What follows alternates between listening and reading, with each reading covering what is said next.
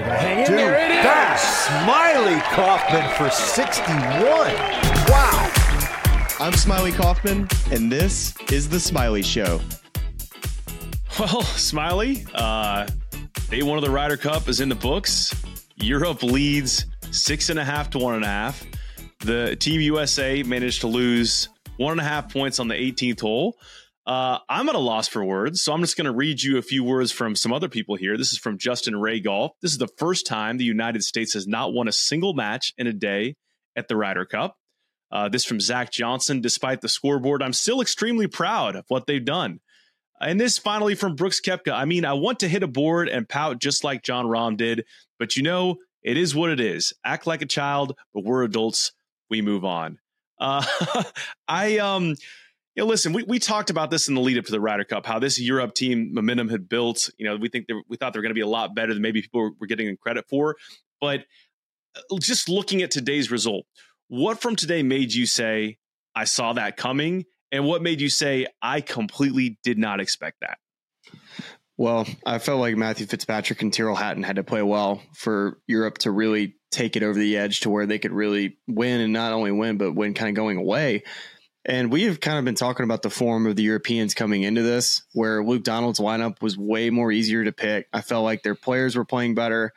And in the United States team, to me, it just seemed like there were way more question marks about who was playing well. And I just felt like at the top, you know, Jon Rahm, Rory McIlroy, and Viktor Hovland, I didn't see any of those three guys playing bad. Where if you go to the top three of the U.S., and I would have probably picked Scotty Scheffler, Patrick Cantlay, and Xander Schauffele. I mean, there was arguments there that, I mean, between the Europe side and the U.S. side, that definitely the Europe side would have had the advantage. Viktor Hovland being potentially the best player in the world, the way he's played.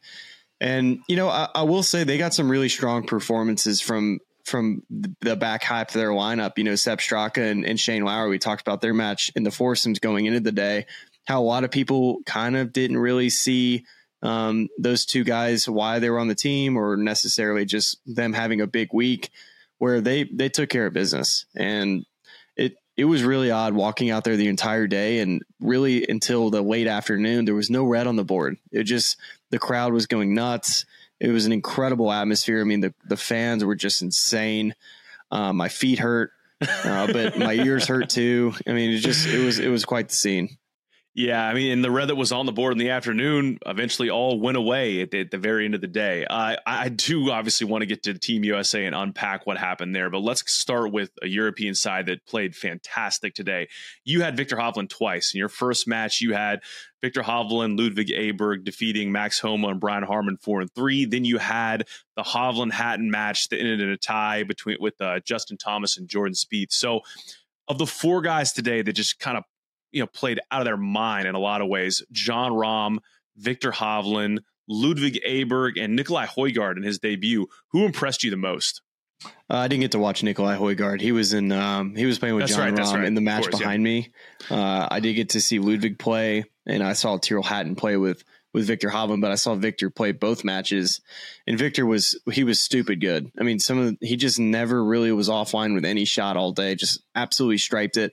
His chip in on the first hole of the Ryder Cup was the dirtiest chip shot ever. It was the first call of the Ryder Cup, and we get to the green, and I'm thinking, like, it's an obvious putt. Like, nobody's chipping that.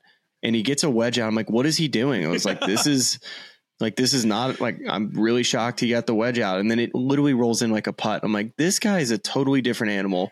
Like, he wouldn't have done this 2 years ago. He would have been freaking out if he had to chip that. Isn't it amazing how far he's come? Like this Vic 2.0 that has such an incredible short game. No, it was silly. And he really, the first 3 holes just kept the momentum on their side. They won the first 2 holes in the foursomes. And then he hits this chip on the 3rd hole. That would have gone by, but it hits the pin and goes to a foot. And really just, he was carrying Ludwig through the first 5 holes, and which is hard to do in a foursomes deal. But like, he really, like, Ludwig did not look good early, and he was scraping a lot of iron shots.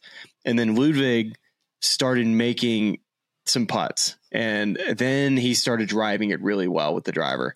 And it was, that combination was like, it was lethal, because Aberg was 45 yards past Harmon because they were hitting on the same holes. And Max played really well. Like he looked awesome out there. But just I thought the distance advantage between the two, that was really, I thought, what separated that foursomes match. And then in the afternoon, I thought Hatton, he looked, he looked good. He didn't really ever get out of position. He drove it pretty well. He didn't necessarily get crazy hot with the putter, but he's just such a solid rock. He's just such a solid player. He was never out of a hole, which in that format, Jordan was out of most of the holes in the back nine. It felt like he just totally lost steam on the back. Yeah, and just for the match you did not catch, I mean, Højgaard made 5 birdies on the front 9 to really kind of hold that team steady. And then Rahm, of course, eagles the 16th and 18th holes. Højgaard made 5 birdies on the front? 5 birdies on the front. Wow, he was so impressive. Honestly, coming off of the morning matches, I was curious how he was going to play in relation to what Aberg did, but was equally, if not more so impressed with what he did alongside Rahm. They're going to be tough to beat. So I mean, obviously they're getting their butts kicked, the U.S. right now. Which I was on 3.5 to what was it? No, I was 2.5 to 1.5 in the morning session. You said 3.5 to 2.5 to 1.5 US way. Yeah. So US at least I was on the European side. I kind of felt European momentum. Really that the afternoon, just not getting anything out of it. They had 3 matches. To lose a point and a half on 18. I mean, that's crazy, right? I mean, it's just unbelievable. Victor's putt on 18 was a joke. Like Victor's just a joke. Victor's putt on 18.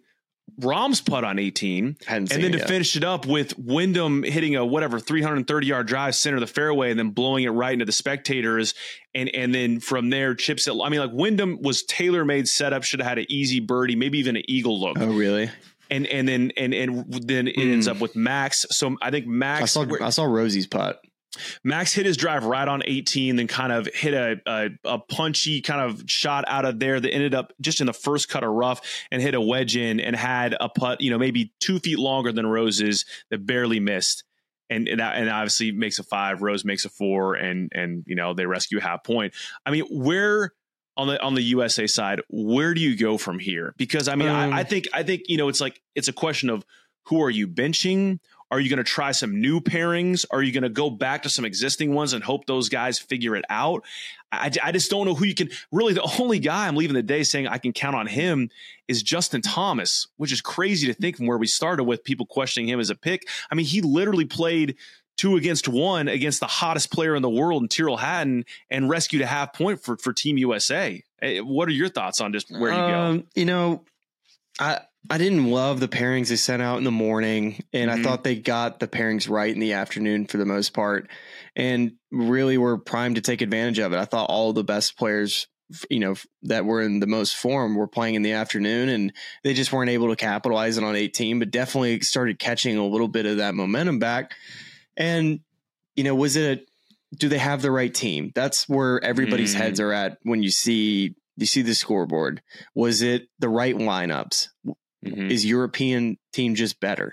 And I think it's a little bit of everything, because I think the lineups could have been picked better. I think the team maybe could have been just a little bit better, but for a guy like JT to go out and play as well as he did, I think that was, it was really cool to see that, because honestly, he played awesome. It was really impressive. Just didn't quite get the putter going, and if he just would have, he made a couple key putts. 15 was huge. Give him credit, man. 16 was just that give one. But yeah, 100%.